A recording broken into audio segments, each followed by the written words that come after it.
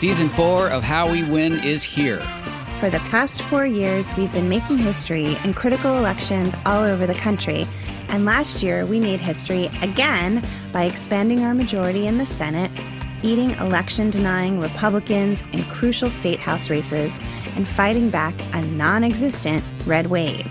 But the MAGA Republicans who plotted and pardoned the attempted overthrow of our government now control the House, thanks to gerrymandered maps and repressive anti-voter laws. And the chaotic spectacle we've already seen shows us just how far they will go to seize power, dismantle our government, and take away our freedoms. So, the official podcast of The Persistence is back with Season 4. There's so much more important work ahead of us to fight for equity, justice, and our very democracy itself. We'll take you behind the lines and inside the rooms where it happens with strategy and inspiration from progressive changemakers all over the country. And we'll dig deep into the weekly news that matters most and what you can do about it with messaging and communications expert, co-founder of Way to Win, and our new co-host, Jennifer Fernandez-Ancona. So join Steve and I every Wednesday for your weekly dose of inspiration, action, and hope. I'm Steve Pearson. And I'm Jennifer Fernandez-Ancona. And this is How We Win.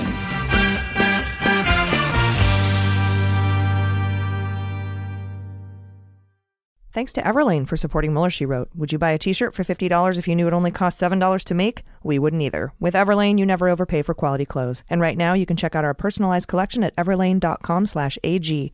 Plus, you'll get free shipping on your first order. And thanks to Best Fiends for supporting Mueller, She Wrote.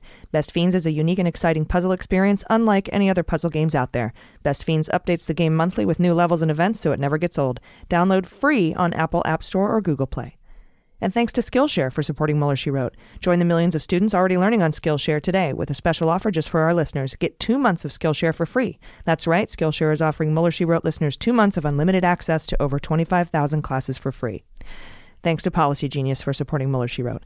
Policy Genius is the easy way to shop for life insurance online. In just 2 minutes, you can compare quotes from top insurers to find your best price at policygenius.com.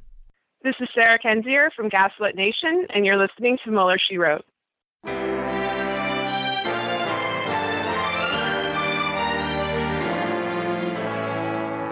So to be clear, Mr. Trump has no financial relationships with any Russian oligarchs.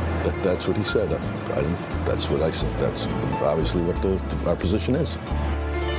I'm not aware of any of those activities.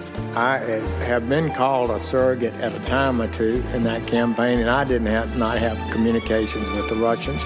What do I have to get involved with Putin for? I have nothing to do with Putin. I've never spoken to him. I don't know anything about him other than he will respect me. Russia, if you're listening, I hope you're able to find the 30,000 emails that are missing. So, it is political. You're a communist. No, Mr. Green. Communism is just a red herring. Like all members of the oldest profession, I'm a capitalist. Hello and welcome to Mueller, She Wrote. I'm your host, Jordan Coburn, and with me today is Amanda Reeder. Hello there. AG is gone this week. She's having a day off. She is having a day off, yeah. I'm so proud of her. Yep, she's with family. She's watching some Pigskins. Is that what it's called? Dude, football? She's watching football with her family. Whatever. I was thinking those crunchy pork rinds. That's what I was thinking. No, I was thinking Pigskins. Oh, God. Everyone who's listening to us who knows anything about football is cringing. Every time we talk about sports, it's a shit show. Yes. I have one team that I like, and it is the Patriots, and it is because I was born there. Oh, fair enough. Inside the Patriots. And other than that, though, I am pretty useless when it comes to sports. How was your week? My week was pretty good. Just got back this morning from a trip to LA. And I basically just went there to eat food and dance and see friends. And that was really nice. Fantastic. Yeah. That sounds really fun. Yeah.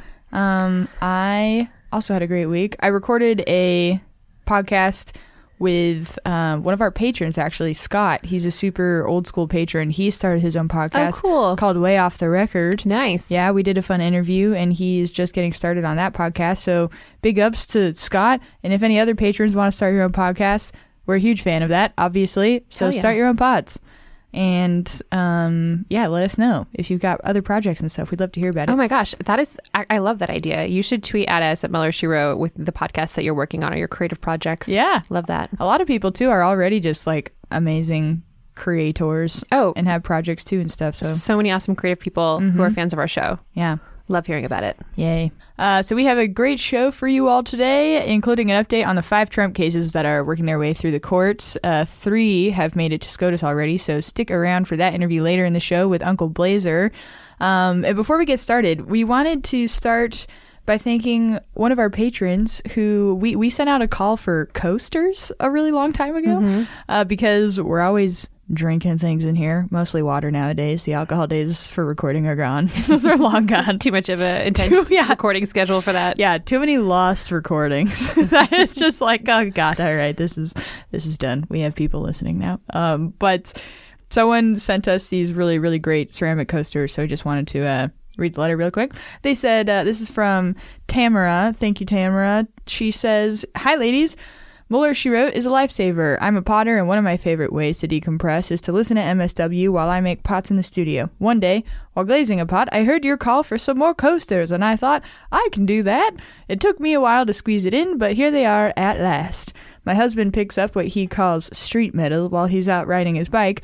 Most of the time we toss it, but when he found a tire balancing weight that says Mueller, I hung onto it knowing I would find a use for it eventually.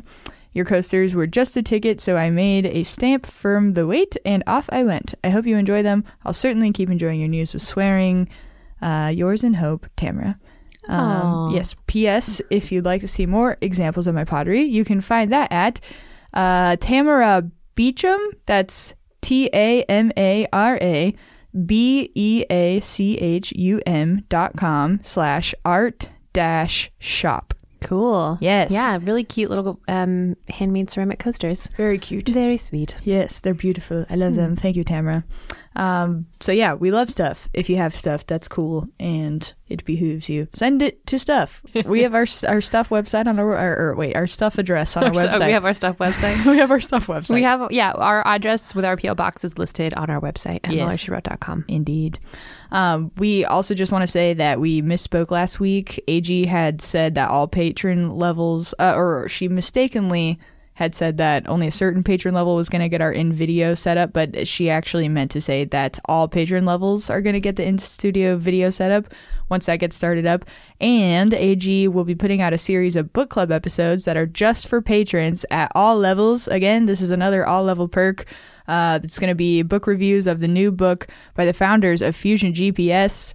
So that's going to be fantastic. We have previous book club episodes that always get released to patrons first, and those are really they're a good time. They're books when you don't have to read them, or you get to read them and get commentary. It's great. Yeah. Only enhances the experience. Exactly. Yeah. So check that out if you're not a patron. You also get ad-free Daily Beans if you are a patron. Our newsletter that comes out on Fridays now. You'll get thank you gifts from us. You'll get pre-sale tickets to live events and access to meet and greets and access to bonus episodes and bonus content. So if you are not a patron yet, become one now at patreon.com/MuellerSheWrote. Again, that's patreon.com/MuellerSheWrote. Sweet. Yeah. And now it's time for our favorite segment, Corrections. It's a mistake. It's hard for me to say I'm sorry. Oh, I made a mistake.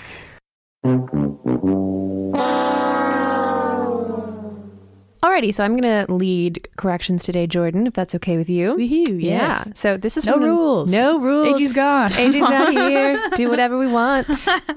So this is from an anonymous listener, and she says, "You guys are great. I listen every morning to keep with the news while maintaining my sanity. To keep up with the news. You guys mentioned Races in Texas as a good organization to donate to help with the situation at the border. This is a great organization, but it is important to note that Races only provides aid to refugees in Texas. While Texas is huge, it is not the only border state, and so it is important to donate to other organizations as well." So yeah, awesome. Very, very great point. I did not know that. Thank you so much. Yeah, totally. And she also says, "You guys make me laugh every morning, and I often find myself using your nicknames for many Republicans in my daily life, which confuses people." Munez. Milkshake Matt Gaetz. Yes. This is from Pete, and he says, new listener, big fan. Thank you, Pete. He says, Paul Manafort's fashion fetish was actually ostrich jackets, not lizard, unless it's both, and I'm uninformed. I forget where lizards came into the picture. I don't At know. some point they did, but definitely ostrich for sure. What the hell? I know he's right on that. Yeah. Where are we here? From Dan, thanks for giving us some Brits some light relief from our own shit show at home. This is slight tangent here. I was chatting with a British friend at a party over the weekend, and we were talking about the upcoming UK election. Total shit show. Yeah. And not a correction per se, but there was a discussion of whether Nicolas Cage has done anything good, and I was screaming at you all. Adaptation. Oh, okay. And then he says, the way Cage simultaneously plays two characters and manages to make them both utterly pathetic and repellent and yet also sympathetic is awesome. So someone really loves Nicolas Cage. Yes. We had quite the ups and downs of shitting on him and trying to find redeeming qualities. Then he says, keep the Justice Born coming and come and do a show in the UK sometime. We'd love to have you. I'd love to go there. That'd be so good. That would be good. This one was from Elizabeth, and this one was written specifically for me. Thank you, Elizabeth. Yes. Hi, Mandy. I understand what you were saying about voting being a privilege. I think I said that on a show last week, but I disagree. Yes, there are people in other countries who do not have the rights we have here in the United States. That's kind of what I was referring to, that like globally it is a privilege to live in a democracy. And she goes on to say, yes, we need to be super appreciative of our democracy, but voting is not a privilege. It is a right. There's a huge difference between those things. Privileges have to be earned, rights are given.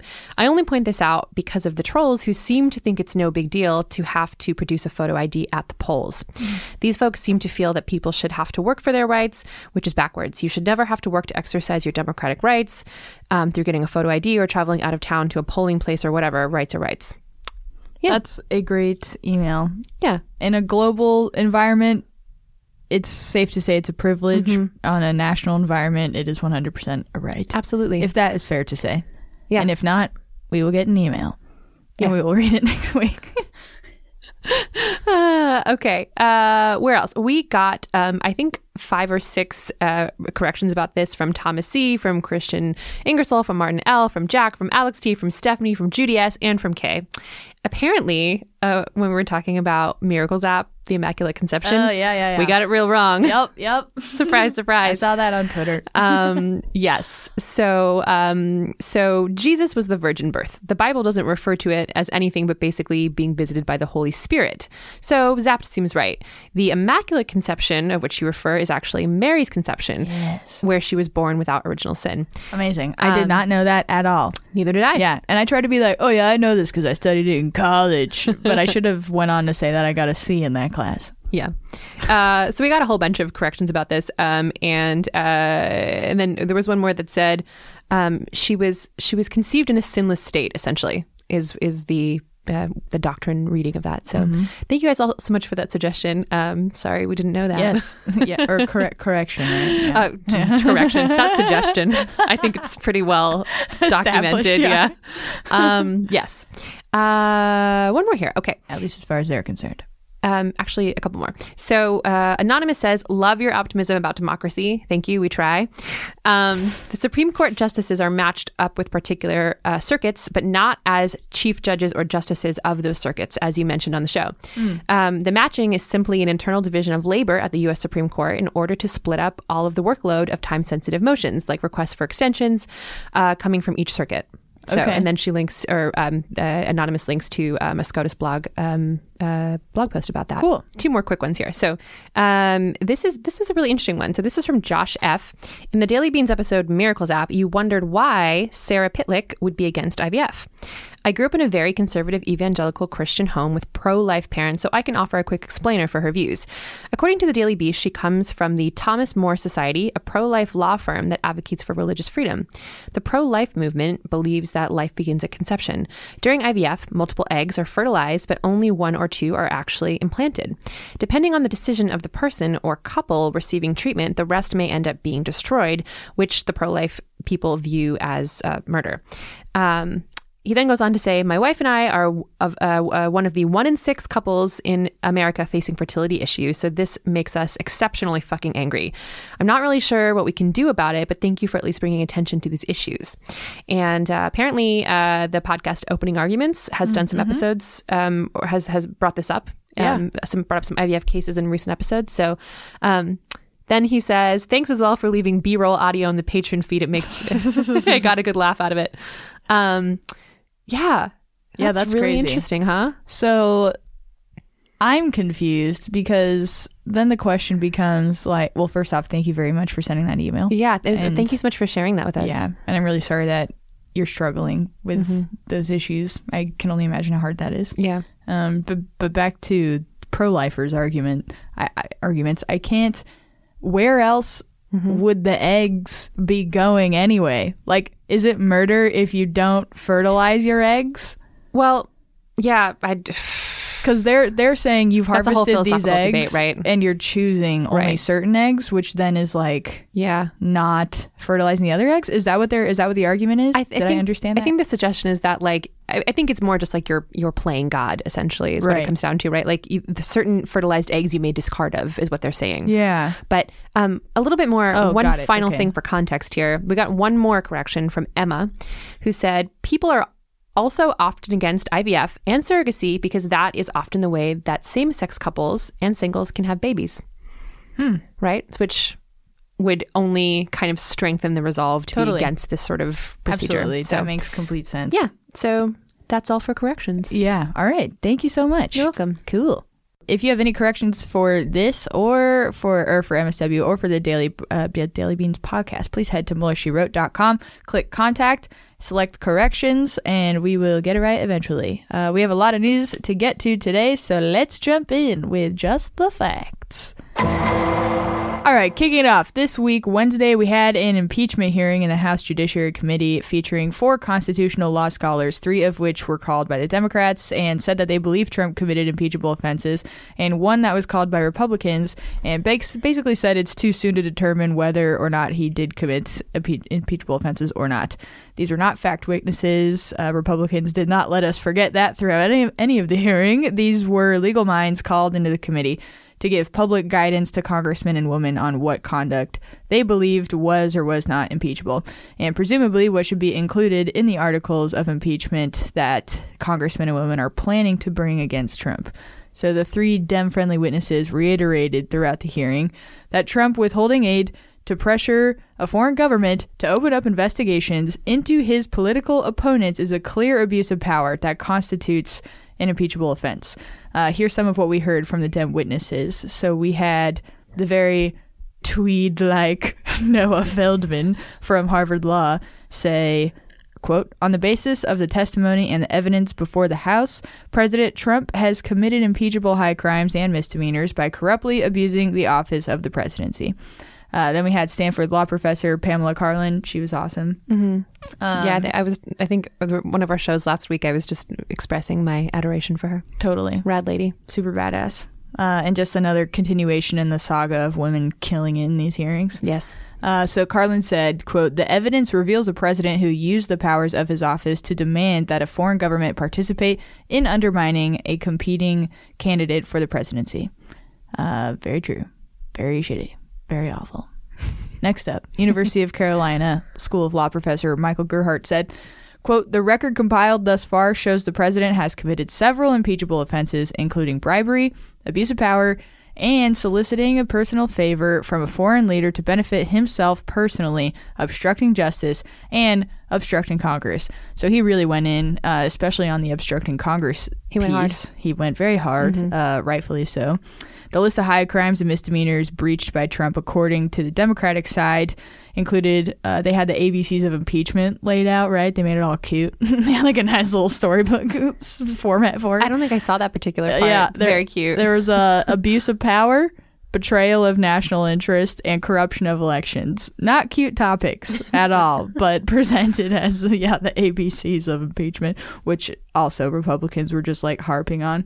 Just saying, like, your ABCs of impeachment can't even mean shit. Whatever. Is there a particular Republican who's inspired that impression? I guess I was thinking Jim Jordan, but then it got I don't really know where it went off the end there, but That's why we need video. Yeah, you guys definitely. are missing Olive Jordan's hand talking. It's very sad. They'll see it. That's another thing. Become a patron, right? We'll get the video. It'll be nice. Although I am in pajama pants right now. Grinch pajama pants. Grinch pajama pants. Yeah. $14. Old Globe Theater. Shout out. Anyways, so yeah, we're gonna hear that over and over again, I think. Yeah. I mean, I guess we'll see when they pick up their next hearing on Monday how much they're gonna adhere to that sort of like ABC format. We'll see how many articles of impeachment they actually wind up sort of fleshing out maybe in that hearing. But we'll get to more on that hearing later. So that was the Dem side. The other one guy, the other Republican called witness, if you will, he is a scholar at George Washington School of Law. He's named Jonathan Turley. Turley did not take the stance that Trump didn't commit impeachment offenses necessarily. I should say impeachable offenses, sorry. But what he did, the stance that he did take was that committees haven't seen enough documents and testimony yet to make that determination. The comparison between the 3 pro-impeachment witnesses and the one who was like, I don't know. Like, you have 3 people being like, absolutely impeachable. He's breaking the law. Like, this is unconstitutional. He can't be doing this. And just so much clarity and conviction in what they're saying. And then the Republicans bring out Turley and he's like, well, it's like bad, but is it that bad? Yeah. We don't know yet. What the fuck? We have to wait to hear things from people. Yeah. Even though I'm going to fail to acknowledge that those people have been prevented. Uncooperative? Yes. Well, have been blocked. Yeah. A lot of them just have straight up been blocked from coming in by the White House. Mm-hmm. And so it's like, just talking about that whole point.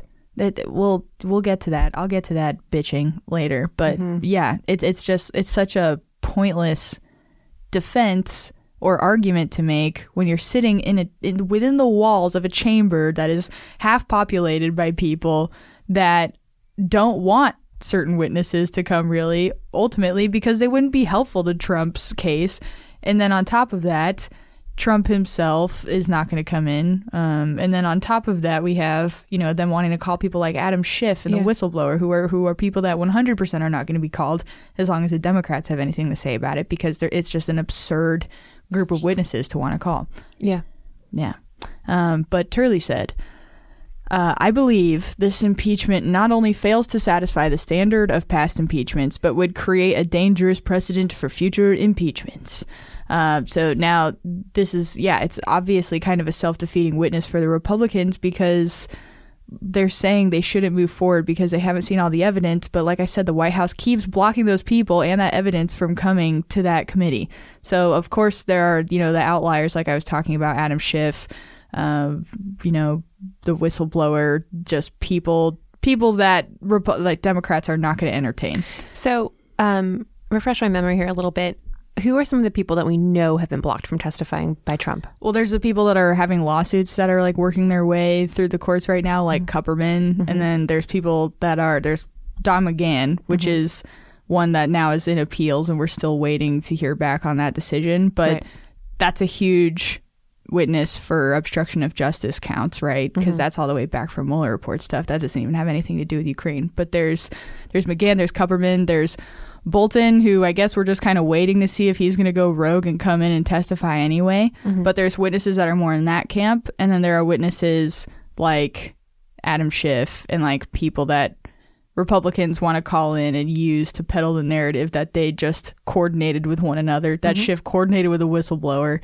They came up with this story and how they were going to attack it from these different angles. And then it was all just a complete contrived hit job, right? Irrespective of all the facts that we already know from Trump's own transcript that he released. Sometimes. Yeah. It leaves you without words. Yeah. Which is not a good thing on a podcast, so. No, definitely not. I do think, though, to your question, Ukraine Gate, they've had an easier time getting the essential witnesses to come in. Yep. I can't, it's not comparable, I don't think, to the amount of resistance that they face in the Mueller report stuff. Yep.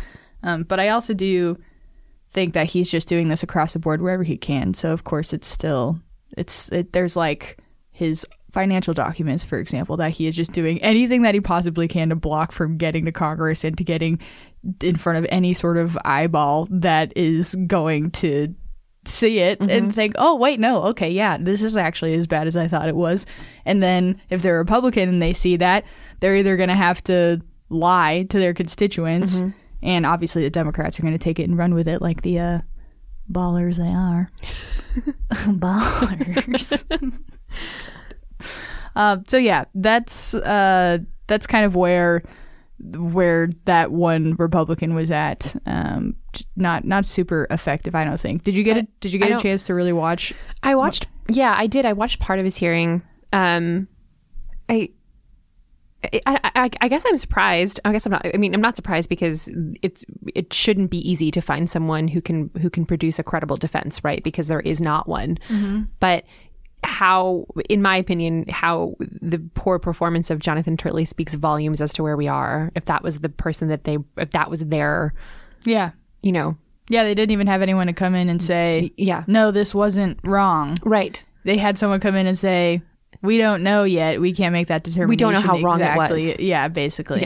Yeah. Well, also what I've really been struggling with recently, and this again is like a shift in public sentiment and a shift in like culture, how we've basically gotten to a point now where we're just like, well, yeah, some level of corruption is completely normal. Some level of corruption is completely fine. Right. It's the get over it, and it's the like, it's I feel like honestly since 2016, the level of corruption that we normalize, the level of corruption we're supposed to accept without losing our shit over it, is become unreasonable. Yes. And that's kind of their positioning, where it's like, you have to expect some level of corruption. There's going to be some level of corruption in government. Like, it's not as bad as you think it is, essentially. Yeah, totally.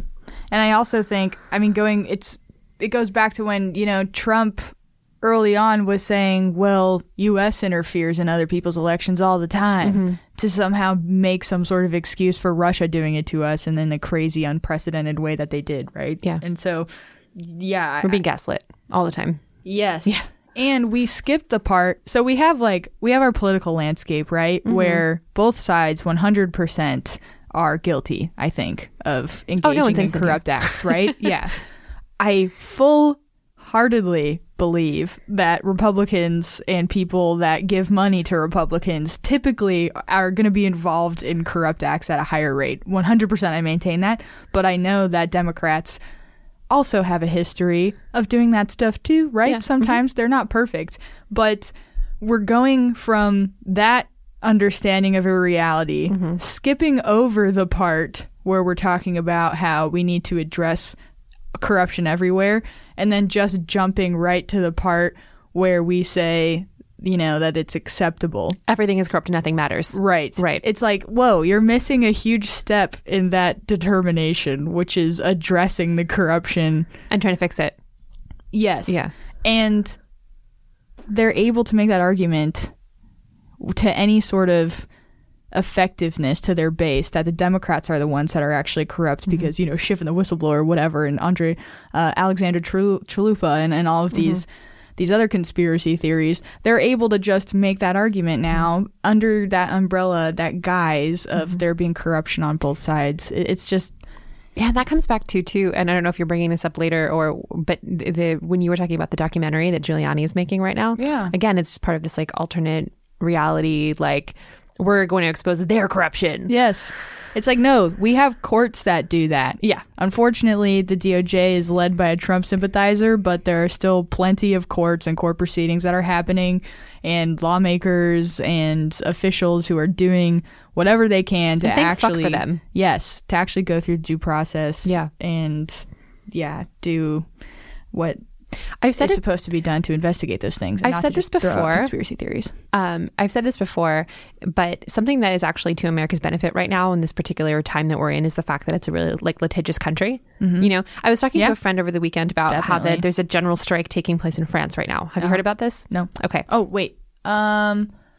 I think I saw a headline that said people are advised to like cancel their trips over there. They're upset with Macron over certain cuts that he's doing, and I don't have the specific details on the list of things that they're protesting, but it's about cuts and austerity fundamentally. Please correct me if I'm wrong on that. I'm sure I am, but as a 6 in 10 French people polled support this general strike. I mean, bike shops are selling out of bicycles because people are refusing to. People are not showing up for work. People are not running the trains. Like, they're doing a general strike. Damn. Society won't function until he concedes on some of these things. Now, would that happen here? Probably not. However, what America has, which a lot of other countries do not have, is this like fiercely litigious culture, which is, I think, is to your benefit right now. Yeah. So anyway. Yeah. The bummer about that, though, is that anyone can sue anyone, really. Yeah. And anyone can waste anyone's goddamn time and money. Yeah. So it becomes endless suing. Yes. Yeah. Which is fucking Nunes. Yeah. Souness. Devin Souness. It's absurd. His list of fucking lawsuits right now is absurd. He's suing entire newspapers. He's suing Twitter accounts. He's suing all of Twitter. He's suing all of CNN. He's suing all of Esquire. It's like he's suing individuals. It's so fucking insane. Cool. But anyways, so that was that. Yeah. That was Wednesday. Then Saturday, drawing from what was heard Wednesday, the House Judiciary Committee released a report outlining the historical arguments for impeachment. So this came out Saturday. We can assume this report was released in anticipation of the next impeachment hearing, which is scheduled to happen Monday or today now, if you're not a patron and listening to this early. This is the Miller Short episode, so it goes out on Sunday. Oh, goddamn. Yeah, Sorry. It's the Daily Beans that goes out the night before. My bad. FYI, if you become a patron, you get your Daily Beans episodes the night before. Well, there we go then. Well, then in that case, if you're listening when we drop this, get up early tomorrow because they're doing a hearing tomorrow. So that's basically what they're going to be doing in that hearing is presenting the cases for and against impeachment as informed by lawmakers in the House Intelligence and Judiciary Committees. This hearing, by the way, is reportedly going to be conducted like a trial. And could be the last hearing that we see before articles of impeachment are drafted. So, damn, that's tomorrow morning? Yes. Okay. So definitely a bookend-ish. A very important thing to tune into, as if everything that's been happening in Senate or House Intelligence and House Judiciary hasn't been incredibly important over the last few weeks. But yes, tune into that. And as all this has been transpiring, there's been the looming question of whether or not the White House plans to participate in any hearings moving forward. Nadler gave the White House a Friday deadline to state whether or not they could anticipate their participation in the hearing on Monday. I mean, surely you think Trump couldn't wait to get himself in the room to set the record straight, right? You would think. On what he says has been perfect conduct, right? But wrong, because Friday, the White House cancel. The White House, God, I wish the White House was canceled. Fuck. The White House counsel, Pat Cipollone, sent a letter to Jerry Nadler, and here's what it says. I'm just going to read it because it's pretty historic. It's also pretty short, so here we go. Dear Chairman Nadler, as you know, your impeachment inquiry is completely baseless and has violated basic principles of due process and fundamental fairness. Nevertheless, the Speaker of the House yesterday ordered House Democrats to proceed with articles of impeachment before your committee has heard a single shred of evidence. House Democrats have wasted enough of America's time with this charade. You should end this inquiry now and not waste even more time with additional hearings. Adopting articles of impeachment would be a reckless abuse of power by House Democrats and would constitute the most unjust, highly partisan, and unconstitutional attempt at impeachment in our nation's history. Whatever course you choose, as the president has recently stated, if you are going to impeach me, do it now, fast, so we can have a fair trial in the Senate and so that our country can get back to business. Sincerely, Pat A. Cipollone, counsel to the president. Damn. Yeah. Really, like, that reads like not very official language to me. Did you get that sense too? I mean, right? It's like, yeah, it was, aside from the like whining. Yeah, it was somewhat informal in its language. Yes, it is. But the tactic of turning it around and calling them abusive of power and them unconstitutional. Oh, right. Same tactic. Makes my eyeballs want to pop out of my head or something. Totally. We talk about this all the time, and Yeah. I feel like a broken record kind of, but because it's every time it happens, we point it out, but it's like just accusing the other side of the same shit that you actually did over and over again. Verbatim. Abuse of power. Really? Yeah. Abuse of power. Goddamn. Yeah, he says here. Also, I mean, single shred of evidence. That's such a fucking informal, unprofessional way to then write a letter. Then like why that. don't you come in and defend yourself then? Yeah, exactly. Because they know that their client is a fucking idiot. It would make everything 1,000 times worse for him and everybody else that's involved if he came in, and they know that shit. But so they're not coming. There's that. The thing is, though, all of these people who have their political futures tied to Donald Trump are not going to let this fucking ship go down easily. Yeah. At all. Right. You It's know? going to be the hardest fight on the way down. Just an entirely futile effort. Yeah. Maybe not entirely futile, because unfortunately, there's just racist whack-a-moles everywhere in the country. Like they'll go down in DC and then pop up somewhere else and fucking come to power in some other shitty way. They have so much money. It's so sad. It's really scary. Moving on. Keeping it positive. Yeah, I'm sorry. Keeping it positive on the show. Also breaking, late Friday from the Hill. Adam Schiff has sent a letter to Mike Pence formally requesting that he declassify documents related to his aide, Jennifer Williams. We saw her testify to the House. So Jennifer Williams' testimony, that was in front of Intel Committee, right? So Williams had remembered new details about a call that took place between Pence and Zelensky on September 18th. So that's September. That's after July, right? That's after pretty much most of the shit's gone down. But Pence's office had said that the new details she remembered about the call happened to be classified details, so she had to submit a classified supplemental statement to Congress about that call. Now, Schiff is requesting this information be released to the public to basically just further corroborate evidence in the inquiry. Yep. Pence last month said that he has no objection at all to the release of the call, so Schiff is basically calling him on that. He's like, oh, really, bro? Yeah, exactly. This is a quote. Your willingness to release the transcript of your calls with President Zelensky necessarily means that you do not believe there is anything contained therein that would cause any harm to U.S. national security if publicly disclosed. End quote. So, called out, right? We'll see where that goes, though. Hopefully we'll find out soon. Do we know what it was? And do we have exactly any what inkling as to what? I have no idea.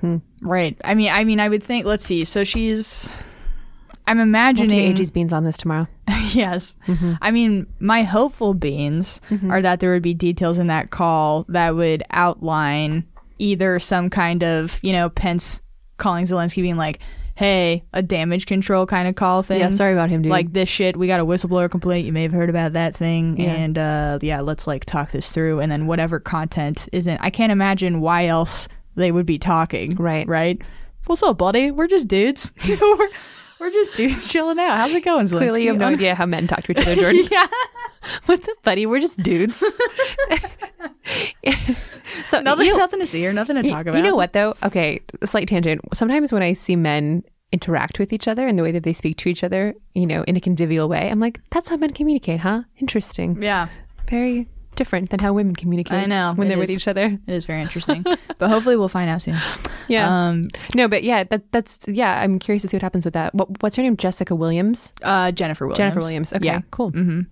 And of course, Trump is already trying to distance himself from her, just doing the classic Twitter treatment, Oh, and it's great too because she's a woman, so he can. Of course, use that's his use favorite. That. That's his favorite. When someone AMO. sucks, he believes that they suck and they're a woman, and they have a vagina. Yeah, yes, fuck that bitch. She's my favorite. Yeah, this is what I think of when I'm acting and crying and shit. My supporters will hate her even more now. Yeah, wonderful. Yes. Okay, and next we have another awesome BuzzFeed update. As a result of BuzzFeed's FOIA lawsuit, we're getting another round of Mueller grand jury materials. So, fuck yeah. This batch contained a bunch of the FBI's 302 reports. 302 reports are basically interview summaries with people.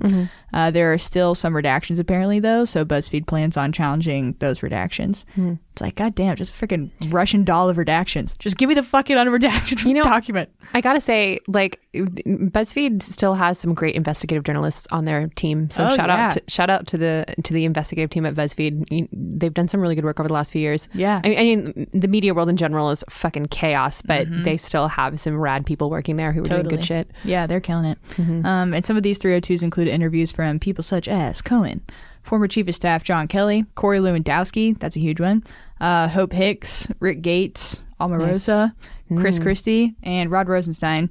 So here are some of the noteworthy things that we learned in those documents. I think that came out from BuzzFeed. So first one is, it looks like Cohen is blaming Trump family lawyers for taking out a line in Cohen's testimony to Congress. The line apparently said the words limited contact with Russian officials. This was about Trump Tower Moscow and about building that project, right? So apparently that line was taken out for reasons unbeknownst to Cohen at the time. Seems pretty obvious, though. Them just trying to, sweep anything under the rug that they possibly could. There were 100% communications, extensive communications between members of Trump's team in Moscow. And I believe it was BuzzFeed that actually posted a really awesome timeline of just everything with Felix Sater and Cohen and all of these different communications. So to your point, BuzzFeed is totally killing it. Yeah. We also learned, too, that Rick Gates, he said Manafort urged him to not cooperate with the government.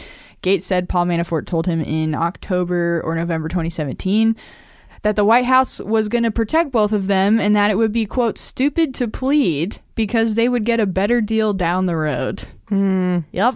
So, Pardon me. Not surprising, but pretty... How's that going for you, Paul Manafort? Yeah. How's that holding up for you, buddy? Yep. Exactly. Then 3, we learned Rod Rosenstein we talked about this in the Daily Beans a little bit. He was overcome with emotion when talking to the FBI, apparently, about Comey's firing and how all of that went down.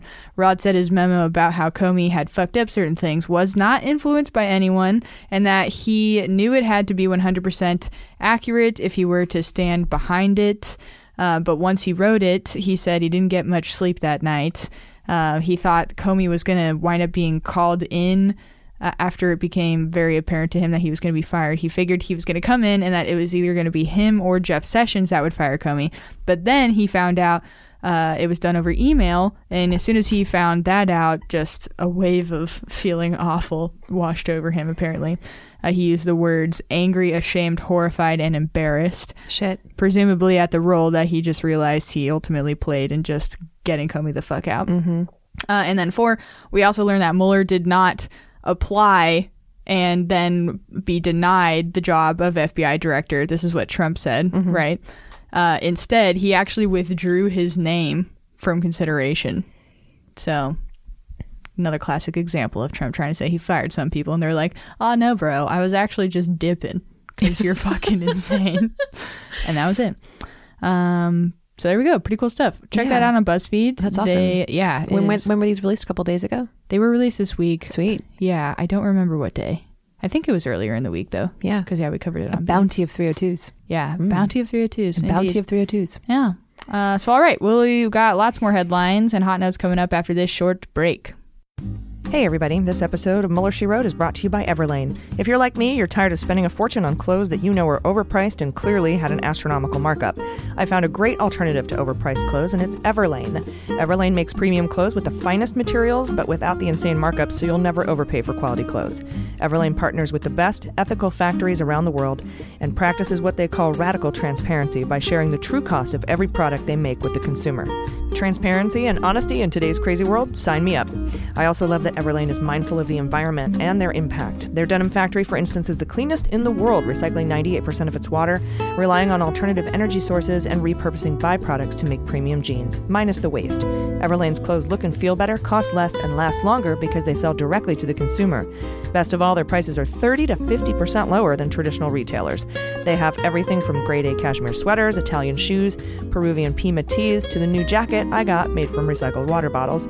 Their clothes are beautiful, comfortable, ethical, and much less expensive. Check out Everlane today. And right now, you can check out our personalized collection at everlane.com/AG. Plus, you'll get free shipping on your first order. That's everlane.com/AG. Everlane.com/AG. You'll be glad you did. All right, welcome back. So we've got lots more headlines for you. Starting off, Washington Post is reporting that apparently concerns are resurfacing of the susceptibility of Trump's telecommunications to Russian spying. So all of his phone calls that he does on like no secure lines at all, people are starting or continuing to be really concerned about that and what implications that's going to have moving forward for intelligence. Because he still just uses his like regular ass unsecured phone, right? He's using private lines. He's not trying to like talk through encrypted communication. He very rarely uses secure lines that he's supposed to be using, right? And it's not stopping. And it's just another example of him denying the advice of the intelligence community and continuing to do what he wants. It's just so dumb because in this case, not only can it hurt national security, but it can also wind up hurting him. Compromat, for example. Yeah. You know? So he's an idiot. The House Intelligence Committee released phone records this week that occurred between Trump, Giuliani, other White House randoms, and other people involved in Ukraine Gate, all of which were communications that, like I said, were not encrypted or protected from foreign surveillance in any way. The fear here being is Trump continuing to open himself up to ongoing Russian compromat, and up to other things as well, right? Not only could it be used as compromat, but concerns are also rising that Russia could be learning information on the conspiracy theories that the Republicans are peddling, and then turn around and fan those conspiracies back home. So having a nice feedback loop of all of this with one another, which is, I mean, I can't even like find enough synonyms to describe what this means. Yeah. There's terrifying. There's reckless. There's disastrous. I'm pretty sure that my like teenage brother knows more about cybersecurity than the president does, or who takes more safety precautions. I mean, yeah, right. And especially, I mean, when the conspiracy that Russia could potentially be overhearing and seeing them working really hard to peddle is a conspiracy theory that Russia didn't interfere, Ukraine did. How convenient is that for Russia? They get to take that, turn around with it, and then start fanning their base with it more. And like I said, it's just this feedback loop. It's a circle of failure. Yeah, a circle of failure. Yes. We got octopus of failure, circle of failure, just everything of failures. Yeah. And when Trump gets out of office, I hope he goes and like writes a dissertation and he calls it On Failure. I would read that. That would be the only academic paper I'd ever read from Donald Trump. But do you think he goes and redeems himself after this? Yeah, as a scholar. I doubt it. As a scholar on failure. You can major in failure. Not to so majoring in failure. Yes. But so all of that is deeply troubling, but not to mention the fact that Russia could feed more false information to Giuliani, knowing that he's traveling abroad with people in Ukraine trying to get dirt.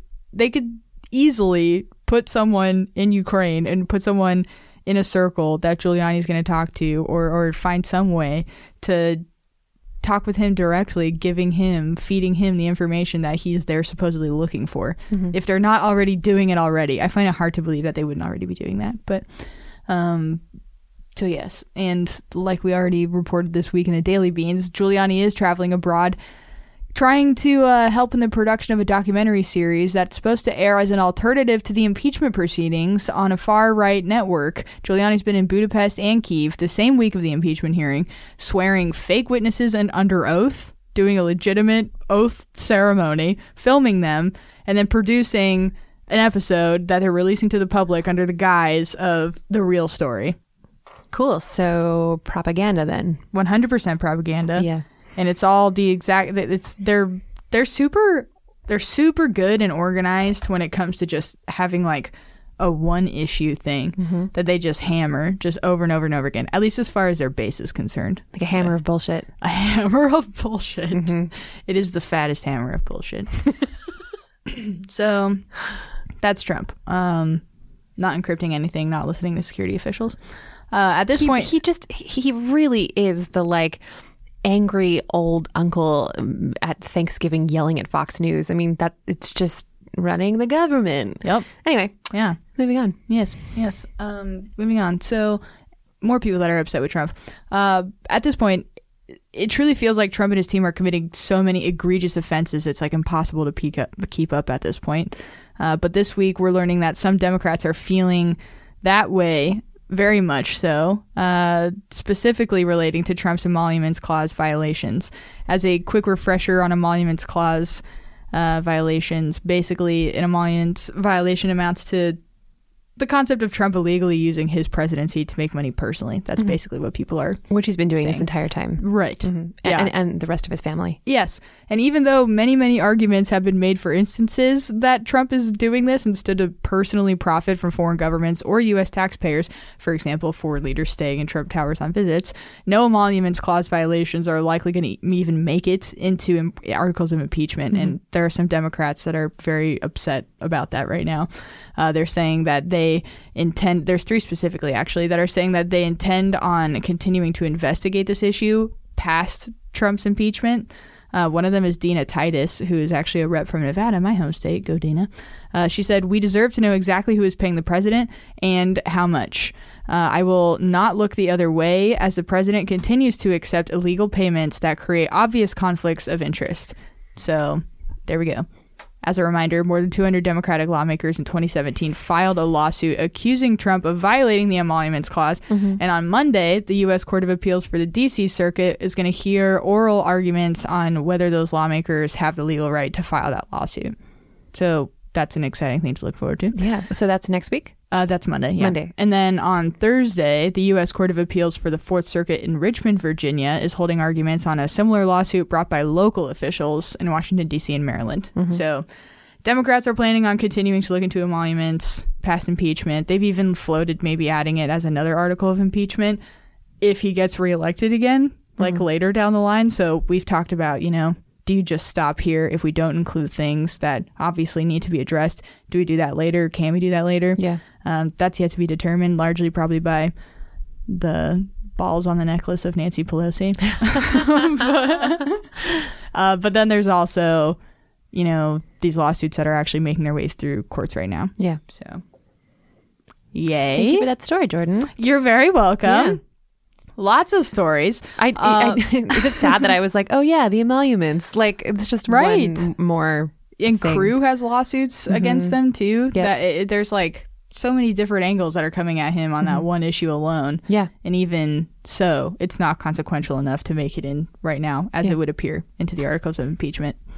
If anything, maybe just hope that they'll circle back on that later. Okay, and now we'll surprise for later. Yes.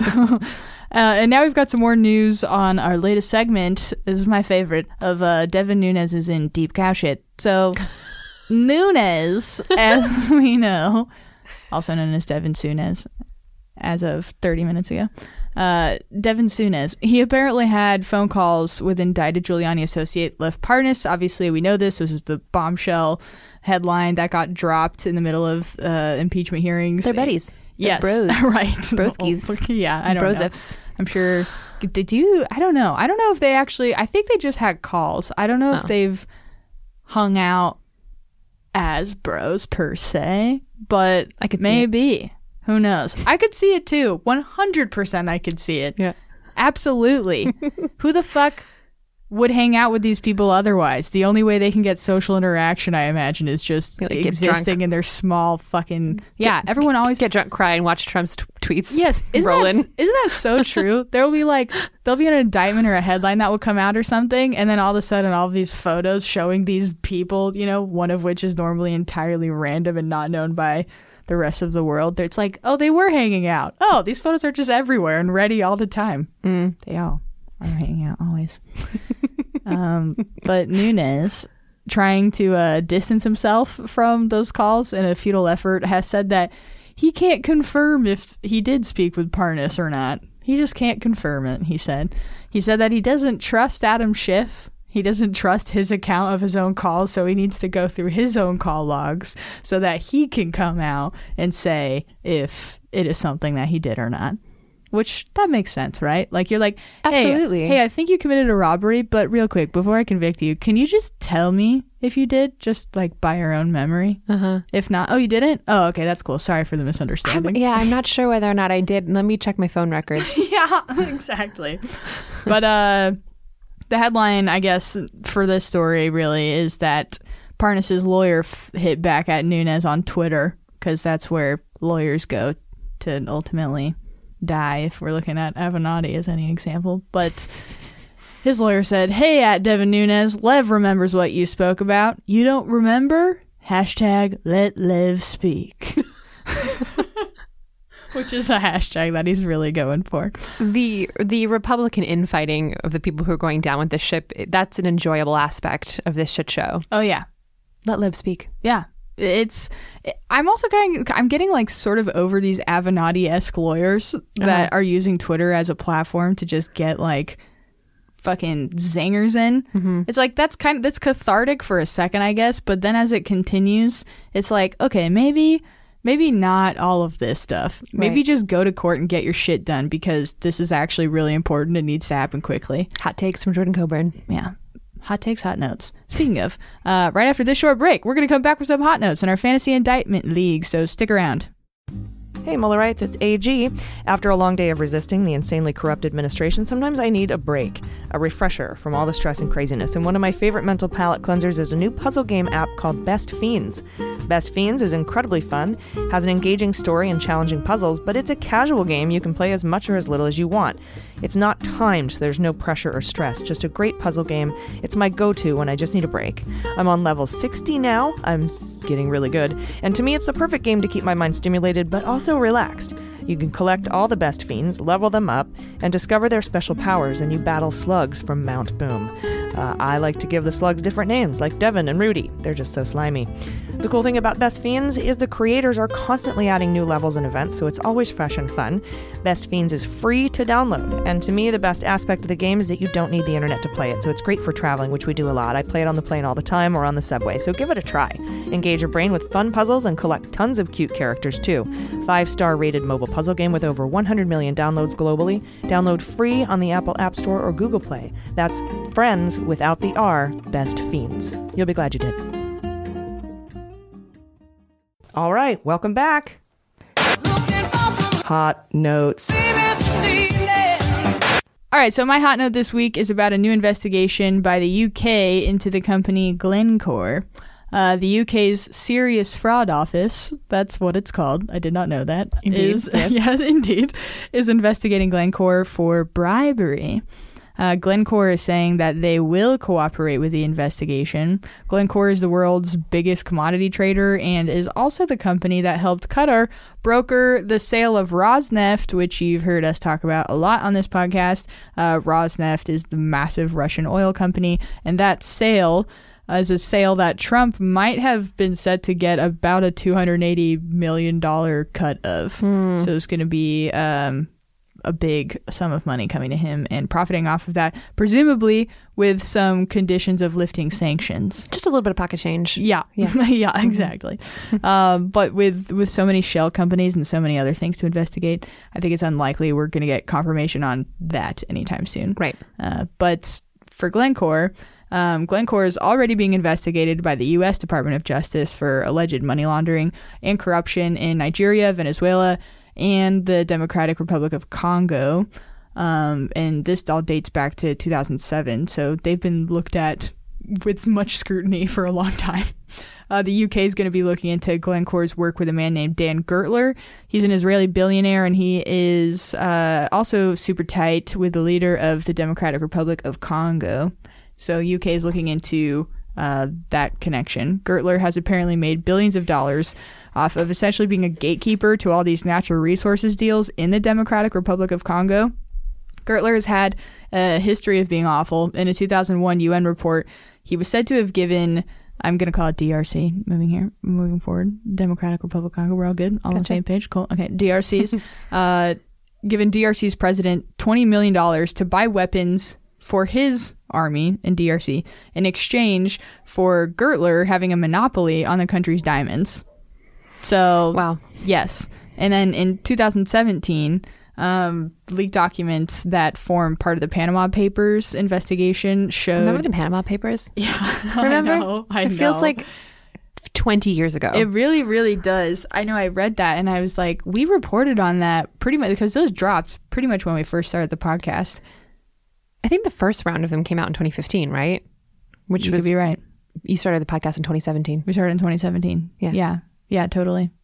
I didn't know that. Yeah. I didn't know that at all. I thought it was fresh off the press. I think there was like several rounds of them, if I'm not mistaken. But anyway, yeah, my point was, I'm sure I you're remember right. being so angry about the Panama Papers at the time, being like, global elitism and their, tax evasion. Oh my God. And now I'm like, it's par for the course. And how much I've become jaded in the last 5 years is kind of incredible. Anyway, carry on.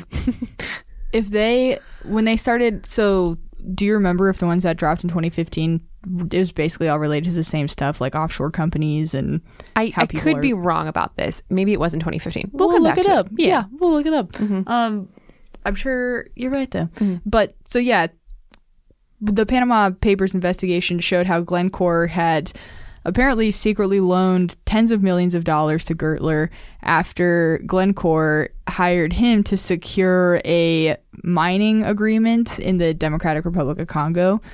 So he has just a history of super sketch business dealings and bribes and quid pro quos and all of these agreements. And bullshit. Yes, and bullshit that allow him to wedge his way into a country that honestly has been the profits of their resources be swept up from underneath them and fed right into the pockets of people like this fucking guy. So that's really fucked up. And hopefully all these investigations, both in the UK and the US, go somewhere. Yeah. So that's that. That is Glencore. Boo, Glencore. Boo. You don't go, Glencore. That was a solid Mean Girls reference.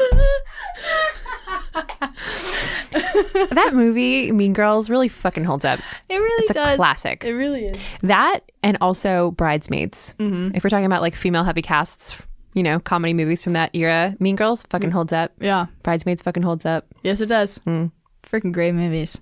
Yeah. Freaking great movies. All right. That was my hot note. Moving on. We got a special treat, everybody. AG is going to deliver her own hot note. Here we go. Let's hear it. What you got, AG? Hey everybody, it's AG. You know I'm taking the weekend off, but I wanted to record my hot note before I left, and on last week's show, I predicted that our Attorney General, if that's what you want to call him, Bill Barr, would spin the release of the Department of Justice Inspector General report. Let's listen to that clip from last week. Beans on Barr trying to memo it up the same way he did with the Mueller report. Maybe give a press conference at Trump's request to talk about the shocking revelation of the low-level employee that turned into a criminal investigation, all to try to spin the findings of the report since it debunks long-held Republican conspiracy theories. Well, beans come true because Barr is now saying he disagrees with a key finding in the Inspector General report. We reported last week and in some Daily Beans updates this week that the IG report would show and will show that there was nothing wrong or illegal with the way the Russia investigation was opened. As we know and have known, the investigation called Crossfire Hurricane was open when there were clear, articulable facts that Russia was meddling in our election. A Kremlin-connected professor named Mifsud had told George Papadopoulos, who we call Papadop, that he had dirt on Hillary in the form of stolen emails. Then Papadop bragged in a London wine bar to Alexander Downer, who happens to be an Australian diplomat. He's told him the Russians were going to give him those Hillary emails, the stolen Hillary emails, and that was in the spring of 2016. Downer didn't think much of it until it became public in July that Russia hacked the DNC and the DCCC. So Australia called our FBI and told them what Papadopoulos said that night. And immediately the FBI, over the weekend, sent someone to the UK to investigate. And that was hence the opening of the investigation. The Republicans have long since alleged that Mifsud was a plant set by the FBI, and this was all a massive frame job, and therefore the entire investigation is trash. Papadopoulos even wrote a book saying he was framed by the deep state, and our Attorney General Bill Barr recently traveled to Italy only to find out Mifsud was not working for the Italian intelligence service. He tried the same trick in the UK, but found nothing. The Republicans, he went to Australia, still found nothing. That's where Alexander Downer was from. The Republicans filed multiple lawsuits to dismiss their cases on the basis that the investigation was a sham, and every single time in the courts they lost. They lost those motions. Those motions were denied to dismiss. So Trump and Bill Barr ordered the Department of Justice Inspector General to investigate the origins of the investigation. And they had selected U.S. Attorney Durham to head up another investigation in parallel into the investigation, and Barr even tried to have Andy McCabe and Comey indicted for their roles in the origins of the investigation. The Inspector General investigated Comey and said he did nothing illegal and refused to make a criminal referral. They tried to make a criminal referral for McCabe after the Inspector General found he lacked candor during their investigation, but his work on the investigation was legal and above board, according to the findings. Barr tried to make an indictment stick, but failed again, trying to indict McCabe. The grand jury balked. They didn't return an indictment. And Barr is still trying to keep that investigation open so he can prevent the communications about McCabe's firing from coming out in a FOIA case. But Barr lost that, too, as a judge. Judge Reggie Walton actually ordered the investigation into McCabe closed or threatened to release the documents himself. The Department of Justice conceded, said they didn't release the documents, but are still dragging their feet on officially closing the baseless investigation. And now this week, the long-anticipated Inspector General report was supposed to come out in September, then they moved it to late September, then October, and then November, and now it's December. We're supposed to see that Monday. This is the report Trump supporters promised us would result in hundreds of indictments for Obama, Susan Rice, Sally Yates, Loretta Lynch, Comey, McCabe, Mueller, Weissman, Baker, Strzok, Page, Nellie and Bruce Orr, anyone else who worked on the investigations, and that everyone would end up in Guantanamo and the FBI would be shut down, all based on the Inspector General and Durham's findings. But as it turns out, the IG report will show the investigations were opened properly, very legal and very cool, and that the FISA warrants on Carter Page were obtained legally and within the guidelines of the law. It will also show that while there may have been political bias associated with some of the people who worked on the investigation, like Strzok and Page, the Inspector General found before and will find again that bias had no impact on their work. In fact, after the Durham investigation, the Inspector General investigations into McCabe, Comey, the FBI, and Mueller, not to mention Barr's trip to UK, Australia, and Italy, the only things they've been able to turn up are: 1, McCabe lacked candor, but did not break the law. 2, Christopher Steele is a credible witness and a credible person, according to the Inspector General, who traveled himself to the UK to meet with him and interview him. Comey, number 3, Comey probably shouldn't have taken his contemporaneous memos outside of the FBI headquarters building, but nothing was illegal about it. Number 4, Strzok and Page shouldn't have texted that private stuff, but it did not impact their work. And finally, they did find one low-level FBI lawyer that added a line to the bottom of an already sent email on one page of a several hundred-page FISA renewal application for Carter Page. The IG made a criminal referral, in this case, to the Department of Justice, which is why Trump supporters said, "Oh my God, the investigation has turned criminal." So far, no charges have been brought. But the IG on this lawyer, we've seen no charges. I doubt there will be. But the IG found that the line they added had no bearing on the FISA warrant renewal approval. Keep in mind, this was a renewal of the Carter Page FISA warrant, not the initial FISA warrant. Not to mention, no one gives a shit about Carter Page. He's been caught literally red-handed participating in 2 previous Russian spy rings, and he had already left the Trump campaign before the initial FISA warrant was even granted. So unless he was palling around with the Trump campaign after they fired him, they certainly weren't using him to spy on the Trump campaign. And finally, we learned from the New York Times that not only did the Inspector General conclude that Mifsud wasn't a spy and there was no frame job, it wasn't a setup, but we learned that it was Durham, Barr's hand-picked investigator, that told the Inspector General that Mifsud never worked at the FBI. Mifsud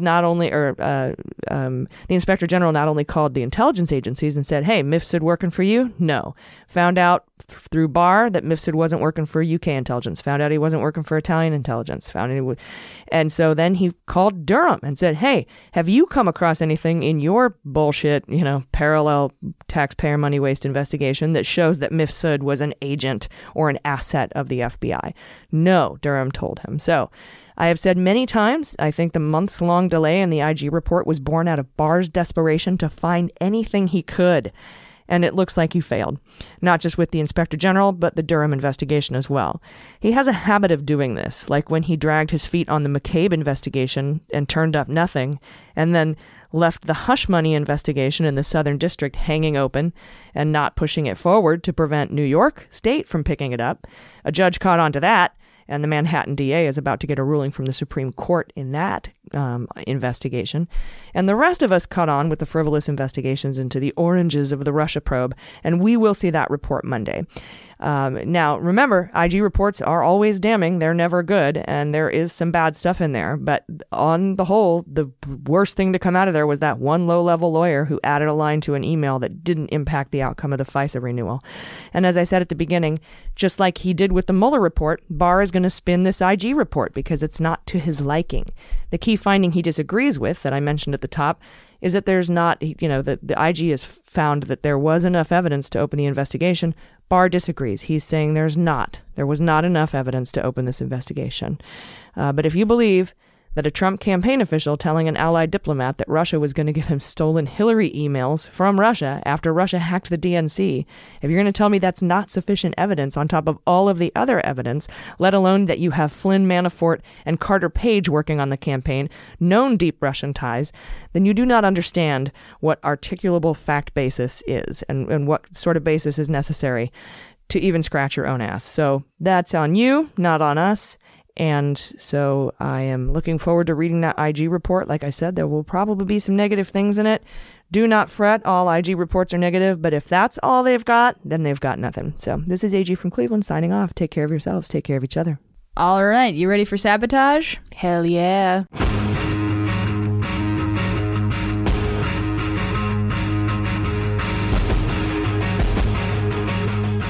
Okay, first off, how's Whamageddon going?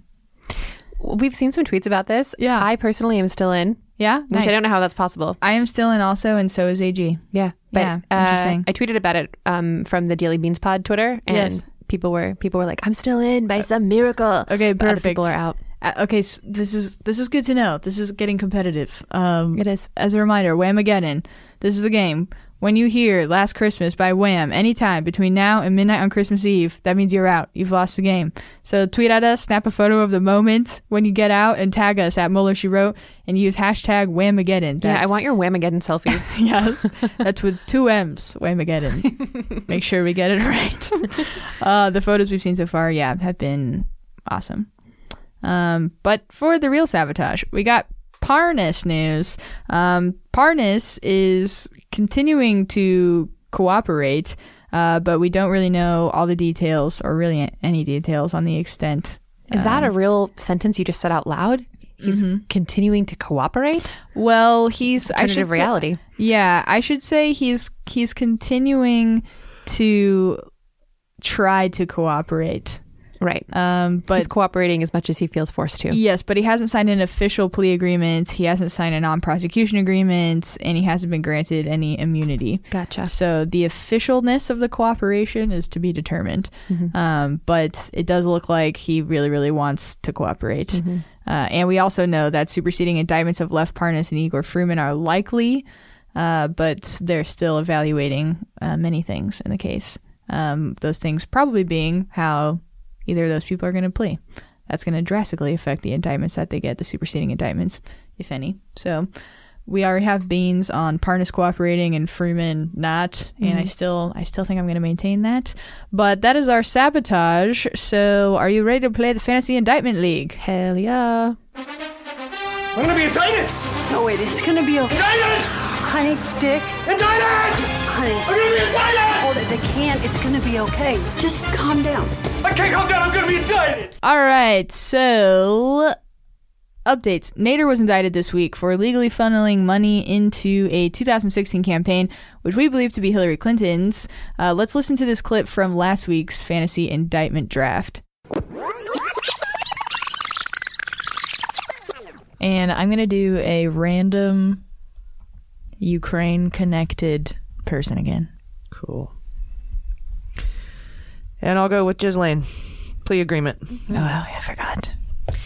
Question. Speaking of for the first time in months, I'm taking Nader off. Watch Nader go down. Speaking of Ghislaine and Ivanka, 2 of your picks, are there any? Do we know of any updates in any cases surrounding either of those women? Nope. No. Okay. Good to know. I don't know. Stay tuned. Yeah. So AG took Nader off, and bam, he's indicted just like that. Damn. Yeah, so she's gone. But would like the indictment gods to know She is also taking Nunes and Giuliani off her team this week, so maybe they will get indicted. So that's what AG's strategy is. I like it. Yes, I like it too. And she hasn't sent me her picks. I'll get them from her. But yes. Yeah. Okay, cool. What are yours today, Jordan? Mine. Okay, well, also, really quick, before I give my picks, I got a point. Because, yes. For what? A rando with deep Ukrainian ties. He was indicted this week. It's Alexander Onashenko, and he was arrested, which is pretty good news for my picks here. So Onashenko, he's a former Ukrainian member of parliament. He is a person who claimed to have dirt on Burisma, and he was arrested earlier this week in Germany, and that's confirmed by the Daily Beast. So I'm getting a point for that. Randos pay off. Okay, now we'll go into Randos pay off. Randos pay off. They do. Okay, so now I'm going to quote my team, or pick my team for this week. Let's do... My first pick is going to be, in the spirit of AG taking them off of hers, I'm putting them on mine. I'm doing Giuliani. His time just has to be up soon. You feel it's coming? It has to be. Trains are coming? I can't. Justice train is coming for you. Yes. I'm thinking of like that tired. I'm sorry. No, me too. I'm thinking of that old like 40s thing where there's like a person tied to a train tracks and then some man off on the side screen with like a really big mustache for some reason that's controlling it all and has like a stick of dynamite maybe also in his hand. Do you know what I'm talking about? I do. You've illustrated it extremely well. I know exactly what you're talking about. The fact that that's what you're picturing is enjoyable. That's the Justice Train, but it's Giuliani on the tracks, and the man with a mustache in this instance really could be anyone. Right. Really, yeah. If they were doing the twirly right mustache, twirly mustache conductor, man. Maybe Jonathan Van Ness, who usually is evil, but in this case is. That's what I'm saying. Just doing That's what why he it's has Jonathan to Van do. Ness.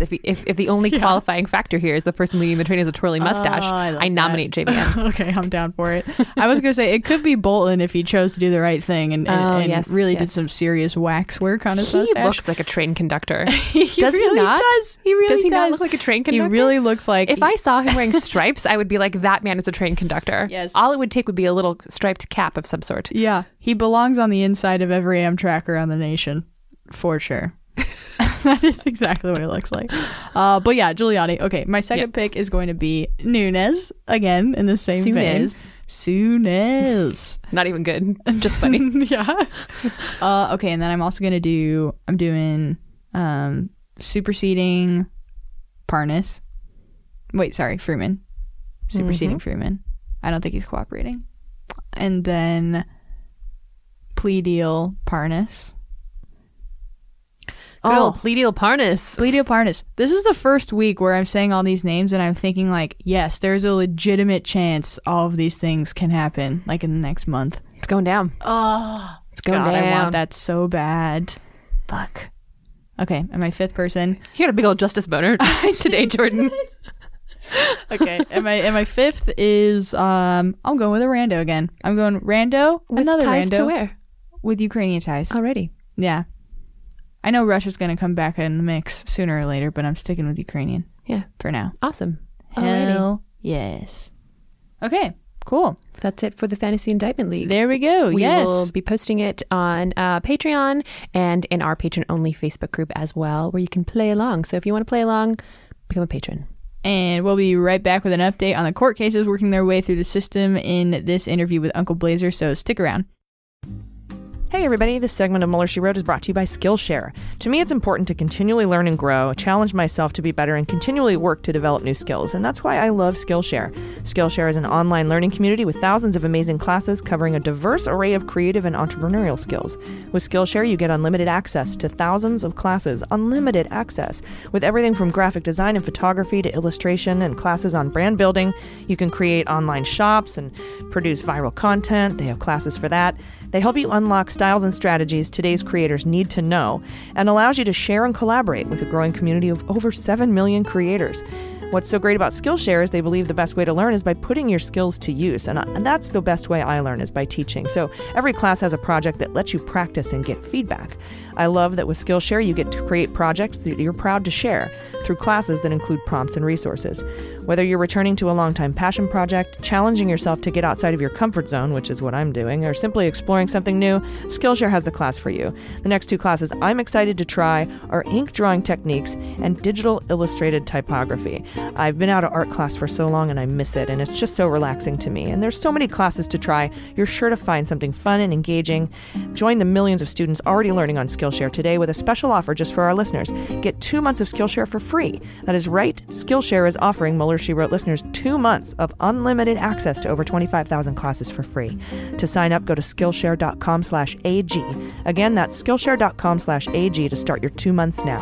One more time, that's Skillshare.com/AG. You'll be glad you did. Joining us today for the interview is lawyer and analyst Uncle Blazer. Welcome back to Mueller, She Wrote. Thanks, AJ. Good to be here. I'm glad you're here.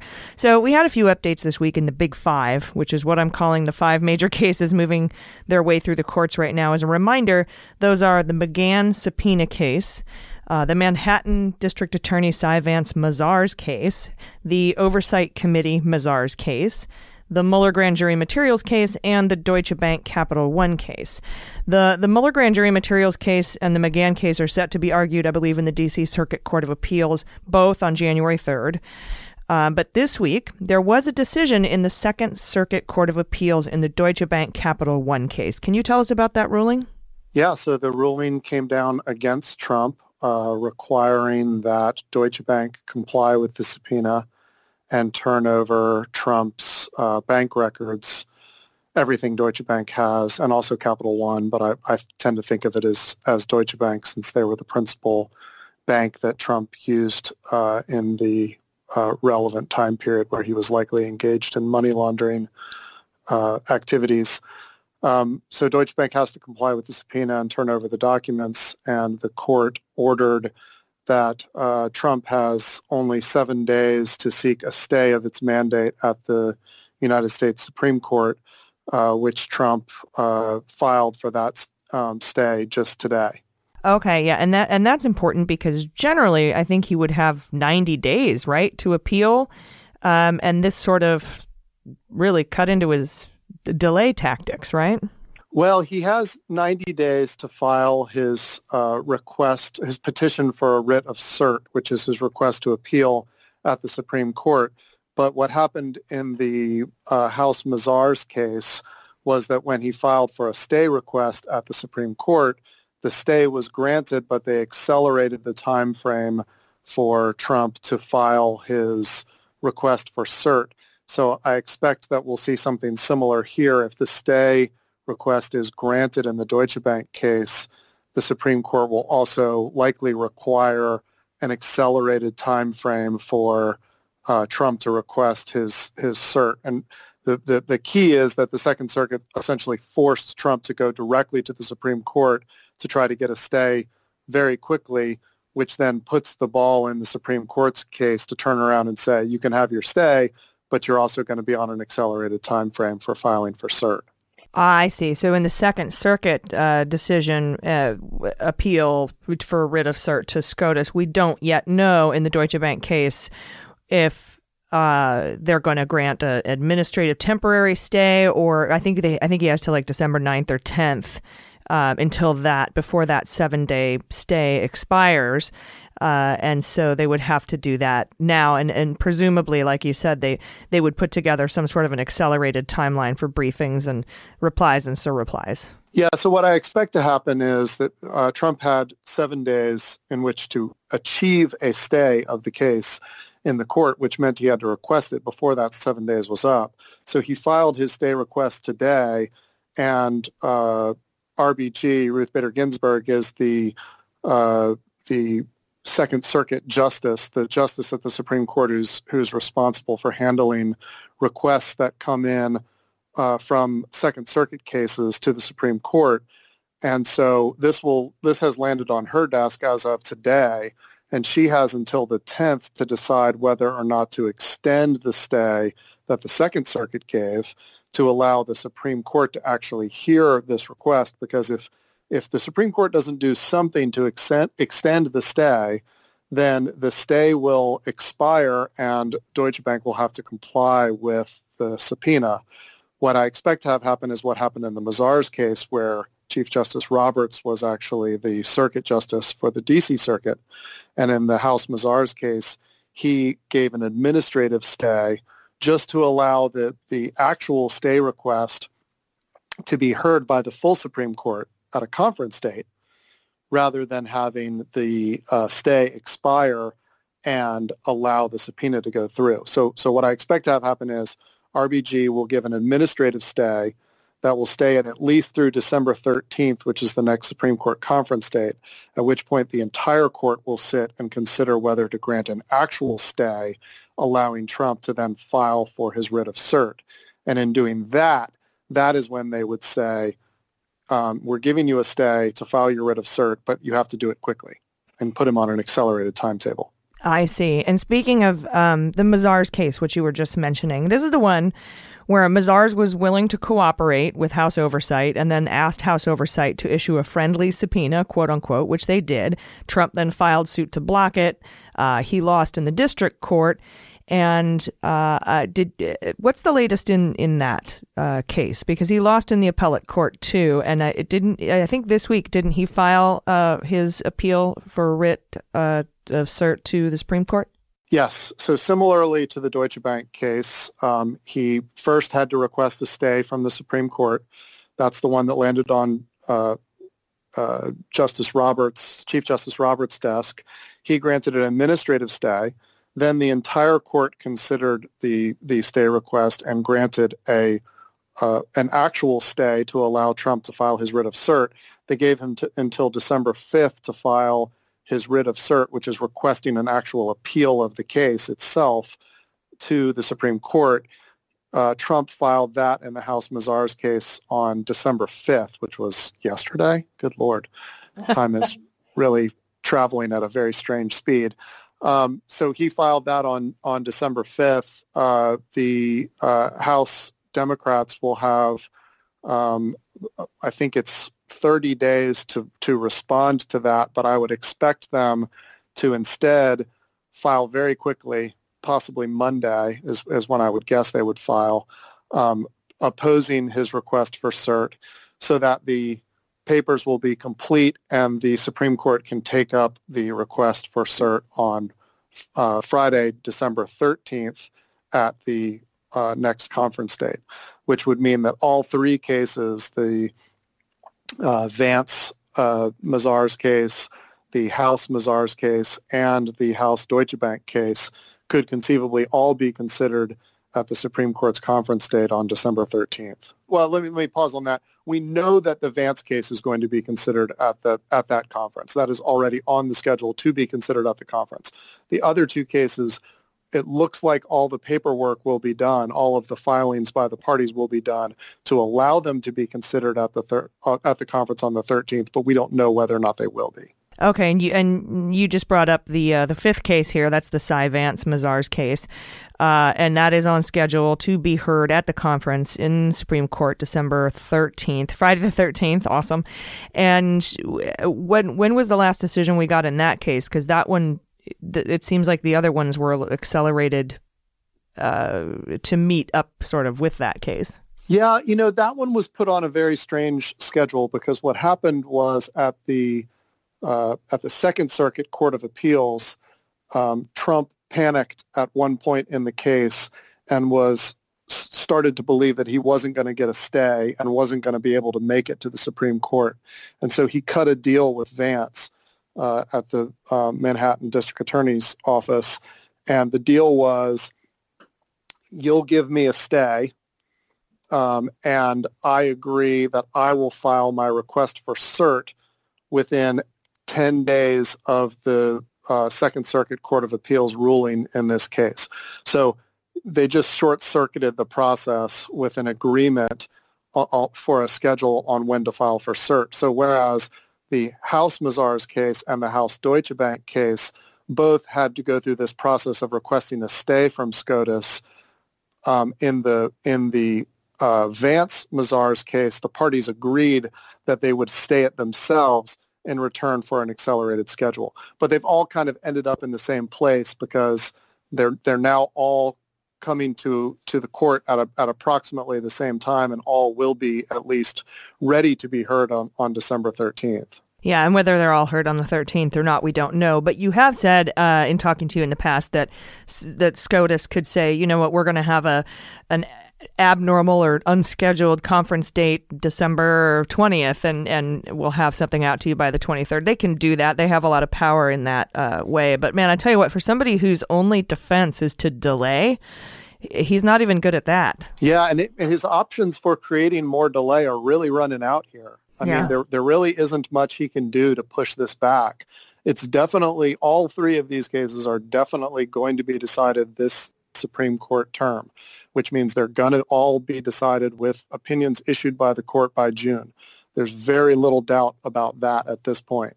What seems much more likely is either that these things, all three of these, or any one of the three, could actually be finished next week, with the either Vance getting the Mazars materials, or the House getting the Mazars materials, or the Deutsche Bank materials as soon as December 16th, or the court putting this on a very accelerated timetable the way they've done with the request for cert, and putting the merits arguments on an accelerated timetable that have a ruling on the merits of the case by sometime in what I would think would be early March. But it doesn't look to me like the Supreme Court is going to allow this to drag on. They seem to recognize the urgency, and I see all three of these cases being resolved very soon. Yeah, especially with that accelerated timetable in the Oversight Mazars case, it just seemed like they're catching on. And then, of course, with the 7-day temporary stay issued, by the Second Circuit in the Deutsche Bank case. I'm trying to keep them all straight in my head. It's hard. They are definitely on a fast track. And so I guess to wrap up here, we've got Deutsche Bank and Mazars Oversight and Vance all possibly at least ready for review December 13th in the Supreme Court. And then, of course, we've got the McGahn subpoena for testimony and the Mueller grand jury materials case. I think those are set to go for January 3rd. We call that the Oversight Super Bowl. That's going to happen in D.C. Circuit. No. Yes, D.C. Circuit Court of Appeals on January 3rd. So we'll be there for that. All right. Well, thank you so much for taking the time. I really, really appreciate it. Helping us keep abreast and above, of all these different cases that are going on. It's a lot, but we will keep you posted. So put some beans on it. Thanks a lot. All right, so that's our show. Just a quick update. After we recorded that interview, RBG issued the administrative stay in the Deutsche Bank case, meaning it is on for SCOTUS to review the case during their December 13th conference. Yeah. Yes. Her stay is temporary and is set to end at 5 p.m. on December 13th, indicating she plans on having some kind of decision for us either that day or by Monday, the 16th. They could decide on the 13th to grant a full-on stay, pending appeal. That's the same day they'll decide to grant cert in the House Mazars case. So they could grant cert in the House Mazars case and grant the stay in the Deutsche Bank case, or they could deny cert in the House Mazars case and deny the stay in the Deutsche Bank case. Don't forget, they're also considering whether to grant cert in the Cy Vance Mazars case. So the most conservative outcome is they grant cert in Cy Vance and Oversight Mazars and grant the stay in the Deutsche Bank case. So we'll look forward to that news. Yeah. And we did it. Yeah, we did it. Yay! Please be nice to us. Yes, please, dear God. I'm realizing my voice, I'm not used to talking for that long. No, usually AG I don't know how she does it. Yeah, she's our fearless leader and woman of intense vocal strength. Oh, 100%. Yes. Always. Have you seen that lady karaoke? My God. Yeah. We bow down. Yeah. We bow down. we bow down. But hopefully we made you all proud in her stead. Yes, definitely. Well, it's easy almost on the Mueller She Wrote episodes because there's so much news. Mm-hmm. Unless we want the episode to be 5 hours long. Yes. It's largely just talking, like delivering the headlines. Yeah, for sure. At least when AG is gone. Oh, yes. When AG is here, she has amazing murder boards in her brain. And she's able to just put together this Murder boards. Just, yes, Rubik's Cube of fucking crime. Yeah, one thing that's cool too, and I get you guys can't see, is that when she's delivering the news to you, she's like constantly sketching out little scenarios here in her notepad. So, but yeah, thanks for hanging out with us, everyone, today. Yes, that should be a Patreon gift. Oh, her sketches? I think she said this before. Oh, she did? Good. Yeah. Okay, well then I am a hack. No, but seriously, I think they'd be kind of cool. I mean, I love her little sketches, but... I love them too. Sometimes though I do look over and there's not shit there.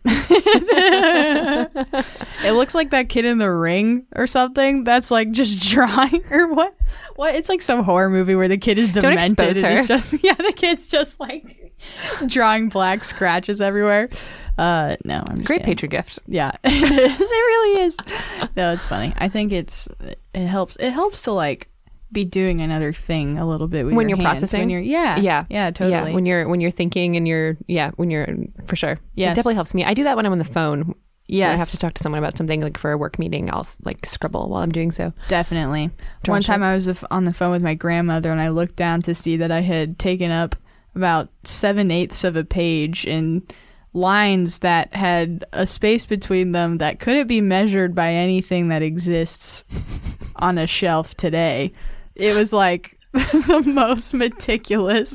I've never done that in my life. It's crazy. That's what family does to you.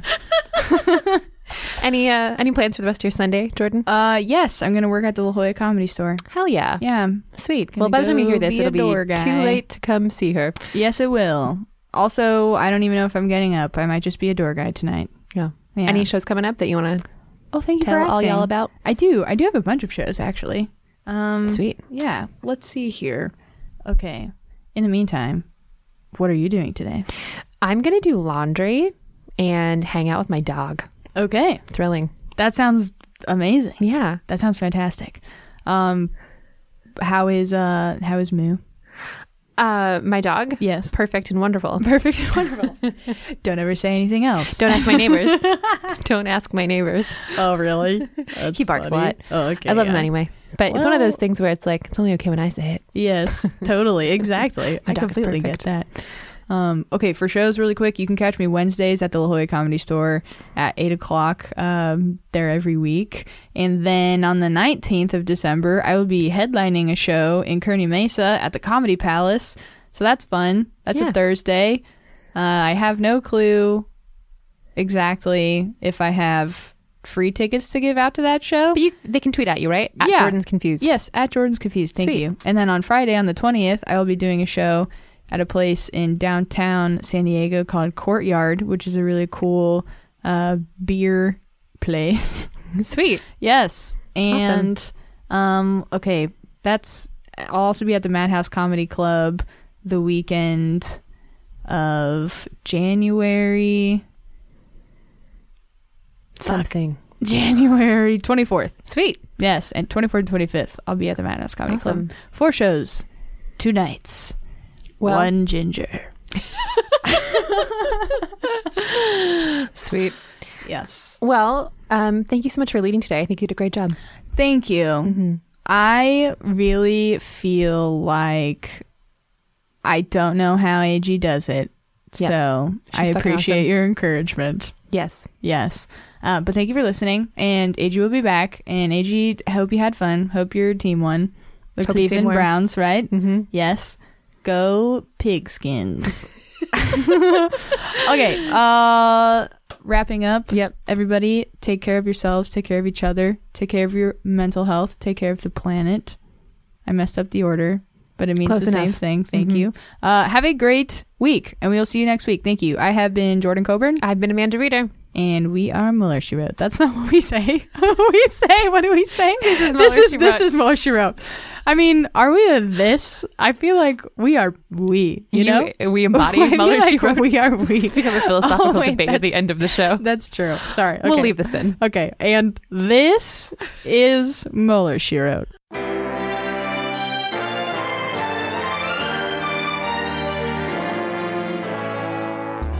Mueller, She Wrote is executive produced and directed by AG and Jordan Coburn, with engineering and editing by Mackenzie Mazzell and Starburns Industries.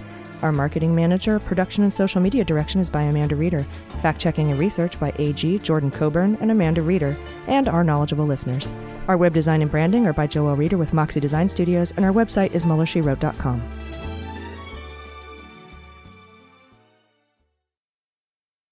Hi, I'm Dan Dunn, host of What We're Drinking with Dan Dunn, the most wildly entertaining adult beverage-themed podcast in the history of the medium. That's right, the boozy best of the best, baby. And we have the cool celebrity promos to prove it. Check this out.